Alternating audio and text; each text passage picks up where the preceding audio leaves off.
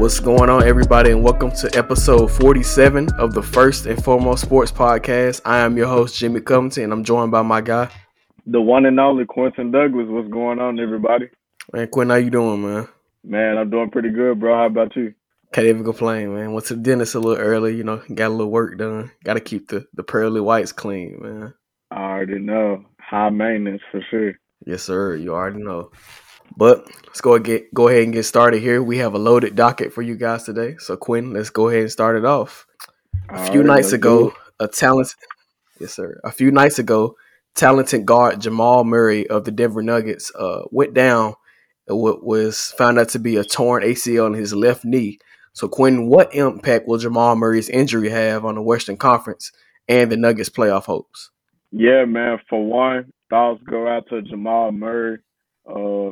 He's one of the best players in the league.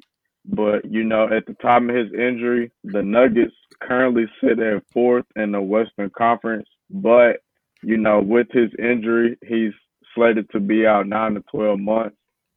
He's basically out the rest of this season, and he probably won't be back to close to the postseason next year.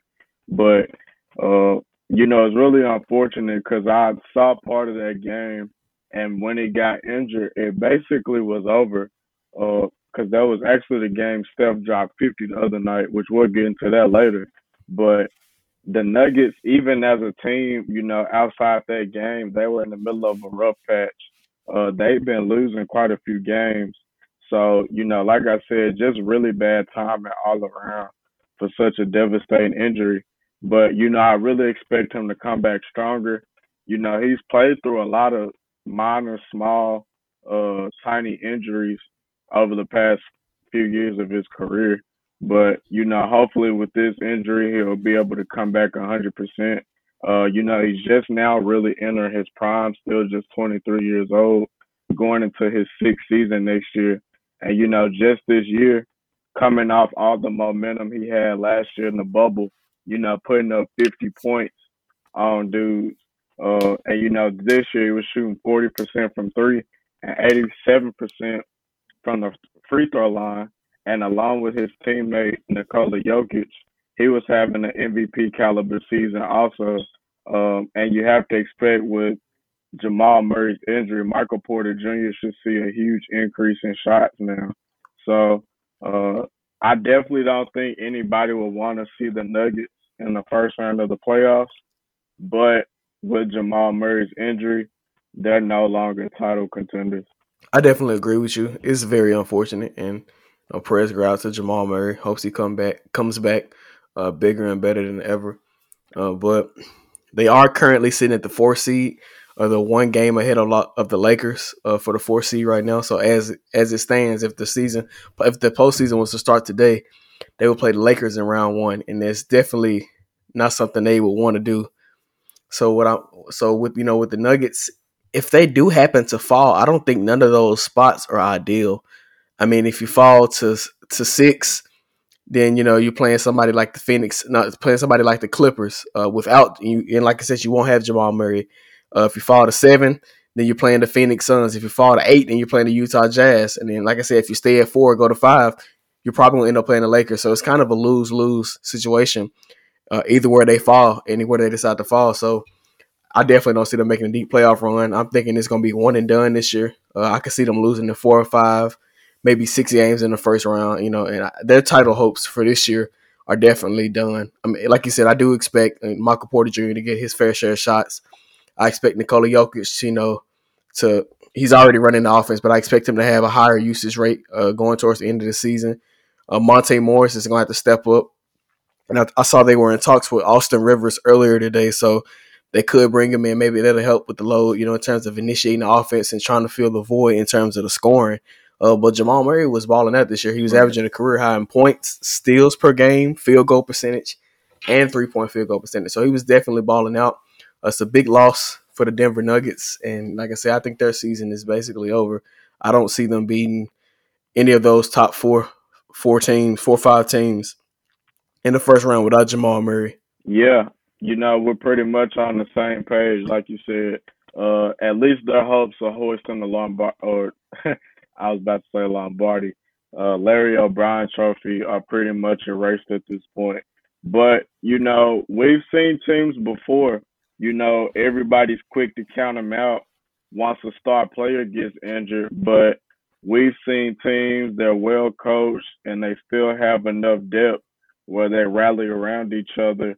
And, you know, they still could possibly pull out a deep playoff run. You know, teams like maybe the Celtics a few years ago, you know, when they were without Kyrie Irving. But, you know, I definitely believe Jamal Murray, he's a talented player. I hate to see an injury like this happen to such a talented player. I even remember watching the game. You know, he was just in so much pain. You could hear him holler out. And, you know, they had to cut the mic off. But um, like you said, the game was pretty much over, and you really can't avoid injuries like that. Which you know that's something else I want to touch on. Also, just league wide, the increased number of injuries this season, especially you know soft tissue injuries. They've just you know really ravished a lot of players this year. Definitely is, and that's due to the lack of time to rest and lack of preparation time. You know, think about the teams like the Lakers and the teams that went in the Miami Heat teams that went far. You basically, you know, had a couple months off and then you back at it full force. So I think that definitely heavily contributes to the plethora of soft tissue injuries that we've seen this year. And I think that was something that was expected. Or for in my opinion, I feel like that's something that should have been expected, especially with how many games those guys play, the kind of schedule they have, you know, practices, team flights, you know, getting to new destinations at 4 or 5 a.m., then having shooting rounds. All that stuff is going to take a toll on your body. And unfortunately, you know, for Jamal Murray, you know, that probably was, you know, a contributor to the injury, or it could have just been, you know, fate or destiny. But either way, like I said, I wish him the best going forward for sure. And you know, fortunately, especially over the past few years, we with medical technology the way it is now, we've been able to see, you know, some players they'll bounce back from torn ACL. You know, look at Russell Westbrook. He came back better than ever, won the MVP. Look at Zach LaVine from my Chicago Bulls. He tore his ACL, and you know now he's emerged into an All-Star player. So definitely, I wouldn't ride off Jamal Murray. He's a talented player, and you know players with that drive, you know they'll always be motivated to come back better than they were before those injuries. So Definitely. And you know, you mentioned drive and you mentioned injuries, and this guy we're going to talk about next here, in 2019, only played 5 games, but he's back this year, and he's looking every bit as the guy he was a few years ago when he was the first player ever to win unanimous MVP. And we're talking about Stephen Curry here. Quentin, do you believe that Stephen Curry is a transcendent player? ah man, so you know I really don't understand the Steph Curry hate. And I don't know exactly where you gonna go with this yet, but I feel like I might have an idea. Um, but I know at least, you know, first I'll start with this season. You know, the Warriors without Klay Thompson, they haven't had the greatest season. They're under 500. But specifically with Steph Curry this season, they're 24-21. But without him, they're 1-7. And you know, even despite that, Steph Curry's averaging 30 this season. He's averaging 5.5 rebounds, 6 assists, and he's actually still seventh in PER, which shows that even on, you know, as a team, they might not be winning basketball games, but Steph Curry is still as just as impactful of a player that we have in the league.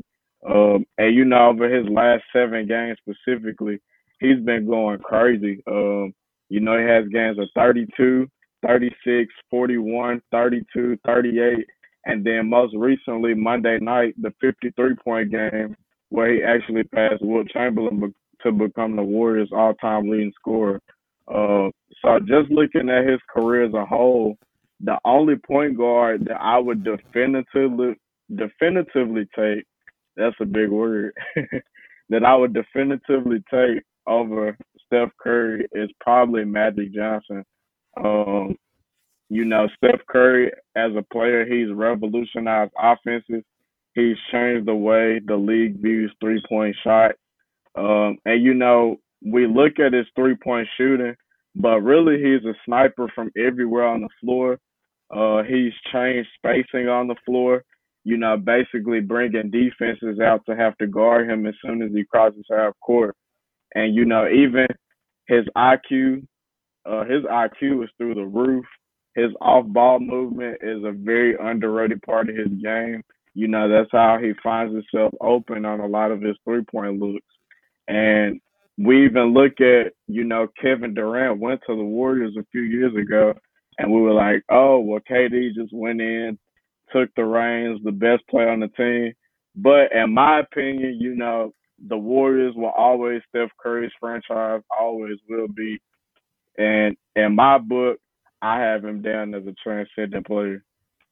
To answer the question in short, he's definitely a transcendent player. He's the greatest shooter that has ever walked God's green earth. I don't think there's no debate about that.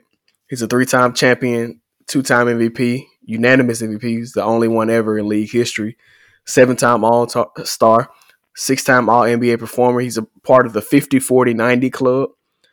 This year's averaging, like you said, 30 points, almost 6 rebounds and 6 assists, 48.5% from the field, 41% from three. It's per usual, 90% from the free throw line per usual. The man is a monster. I mean, I'm with you in terms of point guard rankings. The only player point guard I might would take over him is Magic Johnson, and we know what Magic Johnson has done for the game of basketball. But Steph has changed the game, like you mentioned, with the 3-point shot. His range is once he steps across half court, that's within his range. So you literally have to defend him once he crosses half court. And we've seen him shoot from behind half court too against OKC. I'm sure you remember that shot a few years ago in the clutch. Dude, but Steph Curry ran from the locker room. Yeah, that man is a certified sniper if we've ever seen one on the court. And just to talk about his efficiency as a shooter, he's never shot under 46% from the field. And last time he did that was his rookie year. He's never shot less than 41% from three, and he's never shot less than 80% from the free throw line. And that's besides last year when he only played 5 games. So the man has been the model of consistency in terms of shooting efficiency, and just night in and night out he puts on a show. I know every time I tune in Steph Curry, he's gonna do something that makes your jaw drop. And so yes, he is a transcendent player, definitely. You know what? I actually thought you was gonna bash Steph Curry. Nah, I'm not. Nah, he's a monster. I can't take nothing from him. All right. You done graduated a little bit. Can't take nothing from him. Can't take nothing from him. The man's a monster. But moving on to our next topic, Quentin. In the Eastern Conference, there's a lot of great players here. You got Kevin Durant, James Harden, Joel Embiid, Ben Simmons, Jason Tatum, Kyrie Irving, and the list goes on. Brad Beal, Jimmy Butler, Bam Adebayo, all those guys, Domantas Sabonis. So, Quentin, who, in your opinion, is the best player in the Eastern Conference right now? Man, it was really a tough decision for me. I'll be honest. The East really talent-wise, at least at the top, is loaded. But I had to stick with Kevin Durant, who's still, in my opinion, when all the money's on the table, is the second best player on the planet Earth right now behind the LeBron James. But Kevin Durant this year, albeit only 21 appearances, is only putting up 28 points on 53% shooting from the field and 44% shooting from the 3-point range. That's as a 7-footer. There's no questioning at this point. Kevin Durant's an all-time great. There's no questioning his resume, especially now he got, some rings on his finger. But, this season alone, or at least, since the 2019 NBA Finals, the only question mark right now would be his ability to stay healthy. And I still have to give the edge to KD over players like Giannis and Embiid because just in my book, they still have more to prove in the NBA postseason. And then James Harden, hats off to him. He's the best offensive player, I would say, in the Eastern Conference right now. And then I put Giannis as the best all around. But, overall, Joel Embiid is probably the MVP this year. I'm right. I'm right with you. I also have Kevin Durant as the best player in the Eastern Conference. You mentioned 28 points, 7 rebounds, 5 assists, 53% from the field, 44% from 3-point range. Has only played in 22 games, but I think once I've seen in recent years, it's been a pattern when guys come off of major injuries like an ACL and Achilles. The following season, whenever they do get back healthy, they typically suffer from some soft tissue injuries like hamstrings, calves, and stuff like that. And I think that's what's kept Kevin Durant from playing, as many games as he probably should be playing at this point. There's been soft tissue injuries. I know we mentioned the hamstring. I think he's missed time with a calf as well. So that was kind of to be expected. But like I said, yeah, he's still the best in the conference. I mean, like you said, he's the second best player in the world right now, behind LeBron James, of course. He can do everything at a high level. He's gotten a lot better as a passer from what he initially was in Oklahoma City. He's always been ultra efficient. He's been the ultimate go get a bucket guy. He's played defense, at a solid level this year. He's been one of the better on ball defenders this year. He's Yeah, let's technically give him some actually props. rated. Yeah, he's actually rated higher as an on ball defender than Ben Simmons is, and I would consider Ben Simmons uh, probably the best defender in basketball. So Kevin Durant has been able to do it, effectively on both ends for a long time, and it just seems like when it comes to his scoring prowess, it's like the game is just entirely too easy. I don't think we'll ever see a player with his skill set at his size. He's about 6'11", so he's about Giannis and AD's height. But his arms are longer than both of those guys, and he has guard skills in terms of his ball handling. There's nobody in the game, or even I think in history, that can actually guard that man 1-on-1. That man is a monster, and he mentioned he's just trying to see how good he can get as a player. That's what his goal is. He said championships are nice, but he wants to know how good he can get as a player, and what the tools that he's been given. The sky is definitely the limit for Kevin Durant, even though he's already over 30. But we've seen guys continue to get better. I.e., LeBron James, he's gotten a lot better as he's gotten older. His game has become well-rounded offensively. He's still able to play defense at a high level when he needs to. So I'm expecting Kevin Durant just to continue to improve and show why. When playoff time, I'm expecting him to show why he is the best player in the Eastern Conference. Yeah, man, 100%. And while we talking about KD, he got into some beef with Unk, didn't he? A couple of days ago. He did. He got into some beef with Unk, and then he went on to drop 30 points 4 hours later on 70% shooting. Yeah, just another night, just another day in the office with KD. So Exactly. and I think really both of us being on board with that segues right into our next topic. It definitely does. So the Brooklyn Nets are the overwhelming favorite to make it to the NBA Finals out of the Eastern Conference, and they probably are the favorite to win a championship, win it all this year, and rightfully so with the amount of talent they have.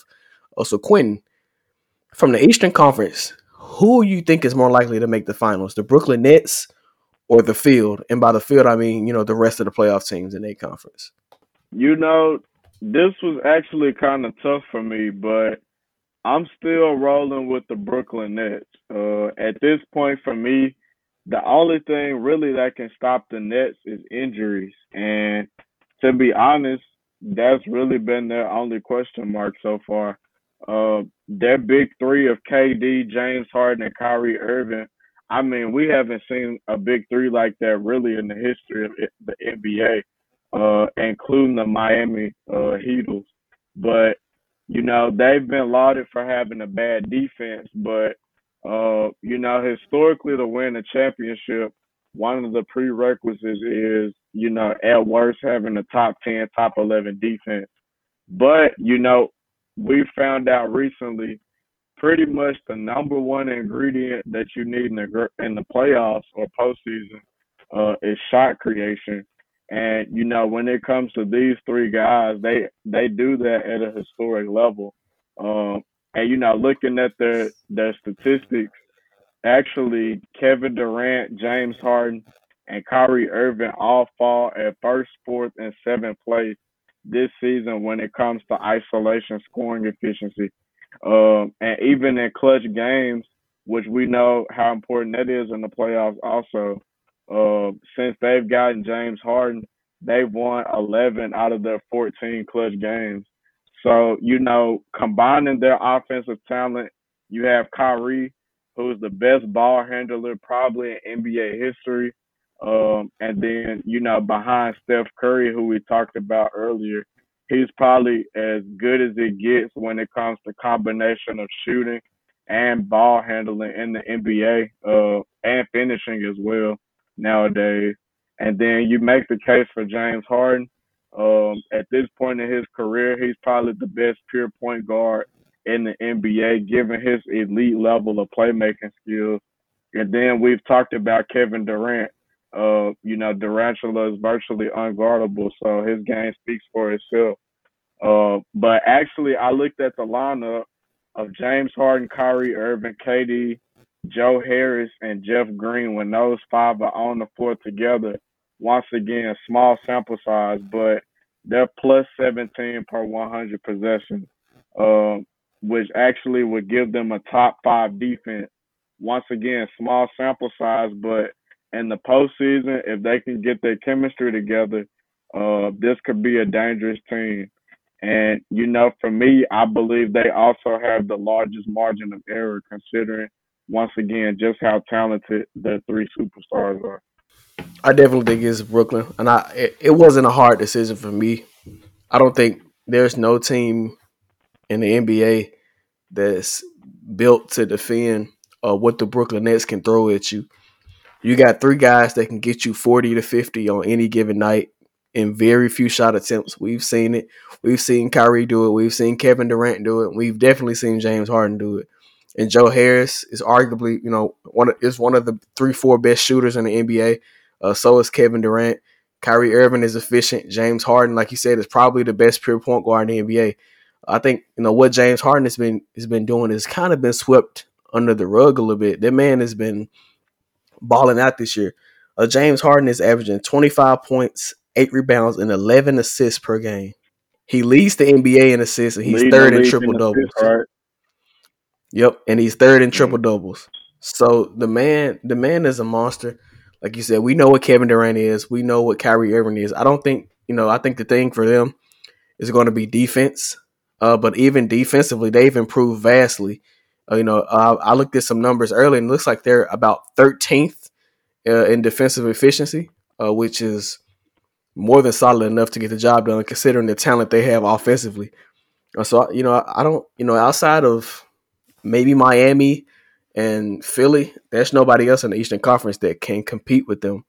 Yeah, no doubt. And I think the only reason there was some doubt in my mind, the fact that the other option was the field, and as you mentioned, Miami, Philadelphia. Either of those teams, I could see if Brooklyn stumbles, whether it be chemistry, we mentioned injuries, because we still haven't seen all three of these guys really much on the floor together all at once. So, like we said, Miami's a team. They've been there, done that. We just saw them go to the NBA Finals in the bubble last postseason. Philadelphia, they've had their growing pains. They were Kawhi Leonard buzzer beater away from the Eastern Conference Finals just 2 years ago. And they're much improved this year with Doc Rivers in town. Ben Simmons, arguably Defensive Player of the Year. We talked about Joel Embiid, albeit he's coming off a knee injury. So, hopefully he's back to at least close to 100% for the postseason. But at the end of the day, I just don't see anybody that can stack up with the monster that Brooklyn has assembled together.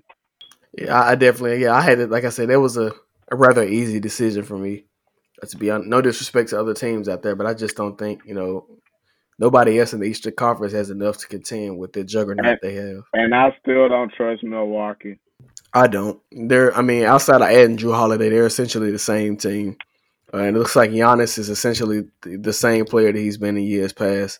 So until the playoff time come and I see him, at the end of the game play like more than a center at the end of the game, then maybe I can roll with Milwaukee, but until then, they're not a real contender in my eyes. Facts. But we're gonna move on to our next topic here. We're sticking with the NBA. So Dallas Mavericks owner Mark Cuban says that the play-in tournament is a mistake. Quinn, what are your thoughts on the play-in tournament, and do you agree with Mark Cuban? Yeah, so I actually saw that I guess Luca was the one who actually said something about the play-in tournament first. And so I'm under the assumption that Mark Cuban was just taking his side and agreeing with him. But now to come out and complain about it at this moment in the season, and considering the fact that the Mavericks are currently the seventh seed in the West, it's a bit hypocritical. Like I said, it's pretty ironic they're complaining about it while the seventh seed in the West. But looking at the play-in tournament, the way it's set up now, so it's gonna be a little bit different from the way it was set up in the bubble last year. So the seventh seed will play the eighth seed. The winner will be in the playoffs as the seventh seed. Then you'll have the 9 and the 10 seed play against one another. The loser goes home. The winner will then play the loser from the 7 and 8 seed game, and the winner of that game will then be in the playoffs as the 8 seed. So essentially, let's say you're a 7 seed. If you lose 2 games, you're going home, basically. That's how the new play-in tournament is going to be set up. And then on the flip side, if you're a 10 seed, uh, you could win 2 games in a row and you're in the playoffs as an 8 seed. So, I'm kind of split on it. It definitely has its positives and negatives. Just looking at it as a fan, it had gotten to the point where the end of the regular season pretty much had no significance. We pretty much knew where teams were going to be placed. Players began taking nights off to rest to actually start the playoffs. Even teams that were in the 6 through 8 seeds. And now, this pretty much gives teams extra incentive to race up and actually get into those top 6 seeds just so you can avoid that. But, on the flip side, um, and this is something that Mark Cuban brought up in his argument, the real issue this year is the scheduling, the NBA scheduling, and having to compress it because of the COVID-19 pandemic. Actually, it's gone from where last year NBA teams averaged 3.42 games a week, but this year it's gone up to 3.6. And after the All Star break, it's actually gone up to 3.75. So essentially now teams are pretty much guaranteed to play 4 games a week. And, in some stretches, teams are playing 4 games in 5 nights. So it's definitely a brutal schedule, nonetheless. And, another part Mark Cuban brought up was that he believes it should be 1 through 20 instead of each conference 1 through 8. It should be an interconference 1 through 20 with still the bottom four playing a play-in tournament, which is where I believe his argument's a bit hypocritical in that regard. But ultimately, I'm all for the play-in tournament. I believe they should just suck it up and get a top 6 seed. To answer the question, I do agree it's a mistake. I didn't like it from the jump. It's entertaining from a fan's perspective. But you just rewarding teams that simply weren't good enough during the regular season, and I'm not with it. I'm not for rewarding losers. You weren't good enough during the regular season, so you don't deserve an opportunity to play in the playoffs. That's how it's always been. You know, a spot in the playoffs shouldn't be determined by if you had 2 bad days or not.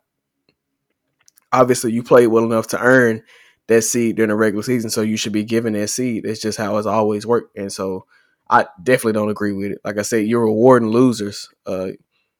It's just that simple for me. I don't agree with the premise of rewarding losers again. I mean, get teams like the Grizzlies, who are fighting the Warriors. I mean, it's simple. I mean, I don't care that Steph Curry is on the Warriors. If his team's not good enough to be in the playoffs, then his team's just not simply good enough. It is what it is, and it's just how I feel about it. It's very But easy to answer for me. is there that big of a drop off between those teams who were in the 9 and 10 seed spots as opposed to the 7 and 8?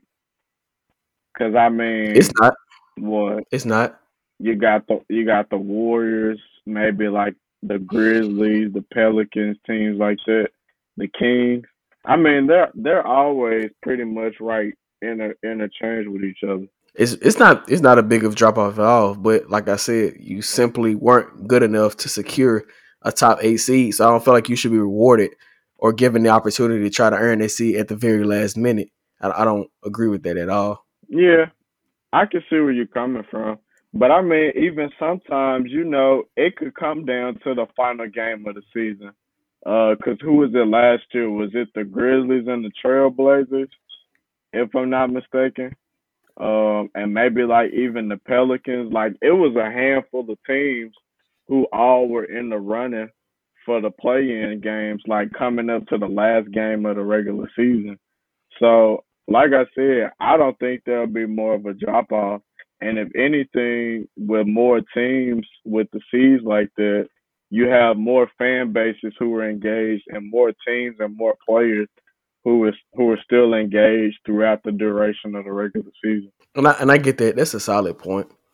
Uh, but still, I don't know. It's just I'm bullish on that. I don't see the purpose of a play in. Like I mean, like I said, it's entertaining. Creates more intrigue for the bottom seeds of each conference. When it comes down to the end of the regular season.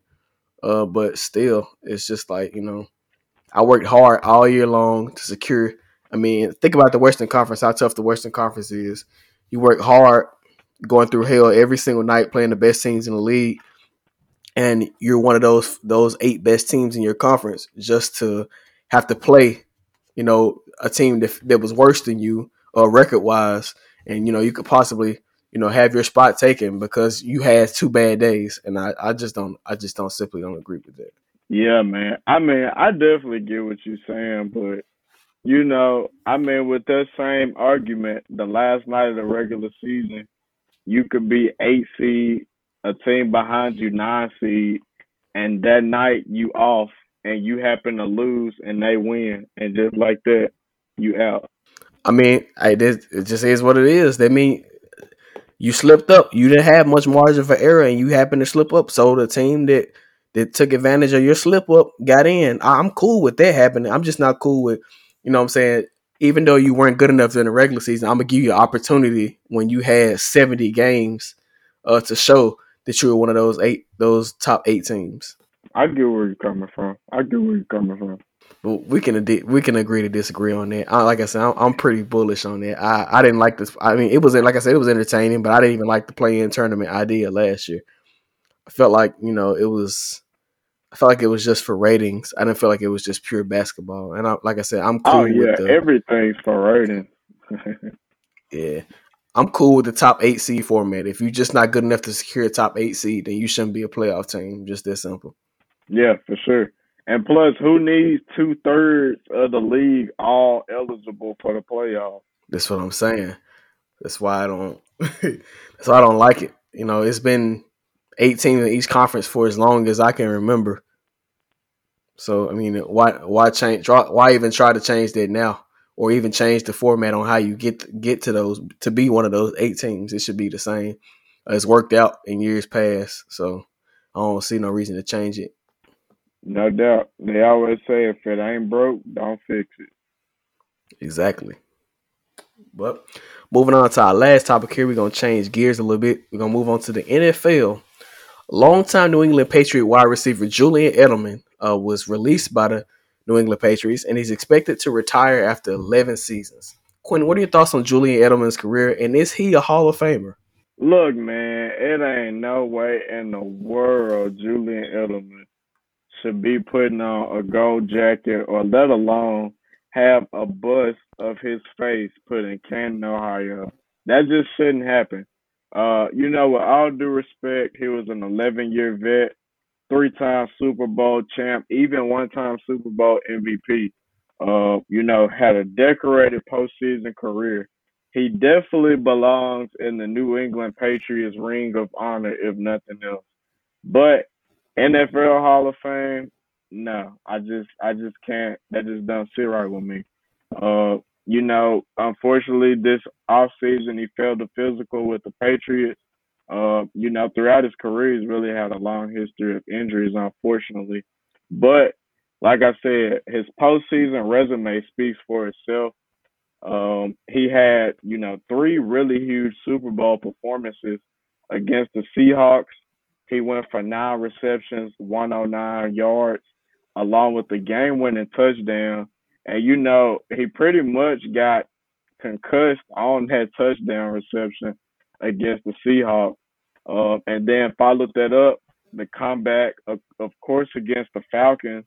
He only went for 5 receptions, 87 yards. And we all remember that shoelace catch in the fourth quarter, as I mentioned during that comeback. And then against the Rams, which that was a snoozer of a Super Bowl. I don't know if you really remember that one. Wasn't too many points scored. But Julian Edelman went for 10 receptions, 141 yards, and actually went home with Super Bowl MVP. Coming from a 7th-round draft pick to Super Bowl MVP, he's second most in New England Patriots history with receptions at 620. He has the 4th most receiving yards in Patriots history. And then for the postseason, he's only second to Jerry Rice in yards. So he's definitely had a decorated career. But, a lot of that's just attributed to the Patriots being a winning organization and him having numerous opportunities to be on that stage. Because looking at his numbers, he's 156th all time in receiving yards. And, Odell Beckham Jr. hadn't played in like 5 years, and he's still ahead of Julian Edelman when it comes to receiving yards. So I just believe when you have a guy like Hines Ward who isn't in Canton, Ohio, you definitely shouldn't have Julian Edelman. So for me, congratulations to him on a successful career. 3 Super Bowls, as you mentioned, Super Bowl MVP, one of the most prolific receivers in playoff history. He's second in receptions, yards, and 100-yard games. He's 5th in receptions in Super Bowl games and 4th in yards in Super Bowl games. He's one of 7 receivers to win Super Bowl MVP. He's the only player to have multiple 20-reception postseason campaigns. He's one of 3 players to have 300-plus yards in multiple postseasons. And he's been to the postseasons 10 times. So he's been a part of some great teams in New England. We know what they've been able to do. But like you said, his numbers, regular season numbers, they simply don't add up. Not to Hall of Fame material. Like I said, he's 156th in yards, only has 36 touchdowns, and has 620 catches in 137 games. Now, I'm going to tell you some names of guys who aren't in the Hall of Fame who have much better numbers than he does. I'm going to start it off with Reggie Wayne, Torrey Holt, Hines Ward, Derek Mason, Muhsin Muhammad, Chad Ochocinco, Roddy White, Keyshawn Johnson, Santana Moss, Andre Rison, Donald Driver, Sterling Sharp, who played 4 less seasons, has more yards than he does, Marcus Colston, Amani Toomer, some more guys here, Jordy Nelson, Plaxico Burress, Marshall Faulk, who's a running back, has more receiving yards than him, Travis Kelce, Vernon Davis, Dez Bryant, and Michael Crabtree, Ed McCaffrey, who's Christian McCaffrey's dad. A lot of people might not even know who Ed McCaffrey is.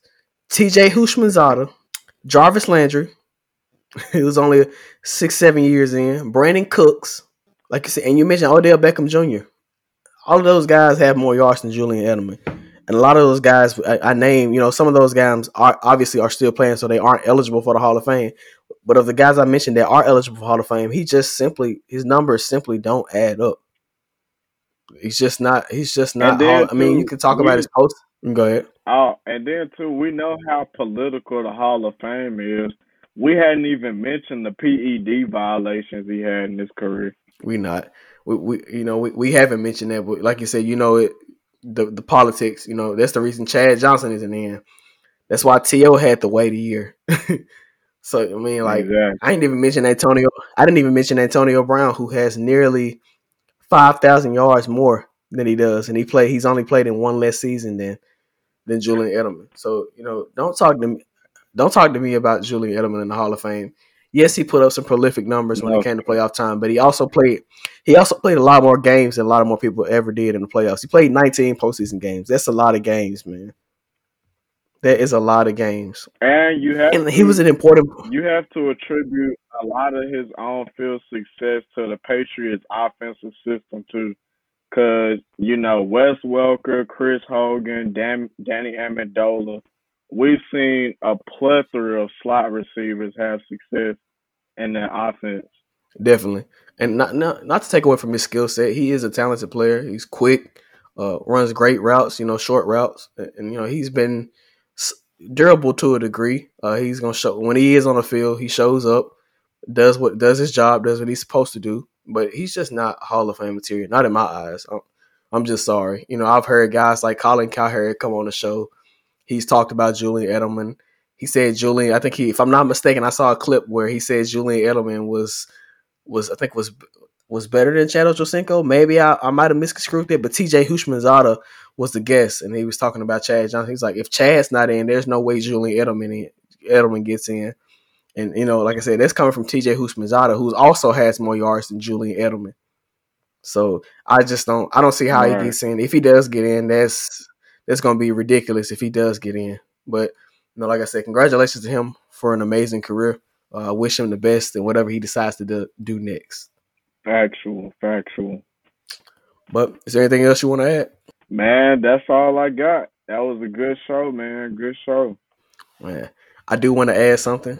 So I just want to say thank y'all for the support. But I do want to say continue to support, your local black businesses wherever you may be listening from, wherever you may be.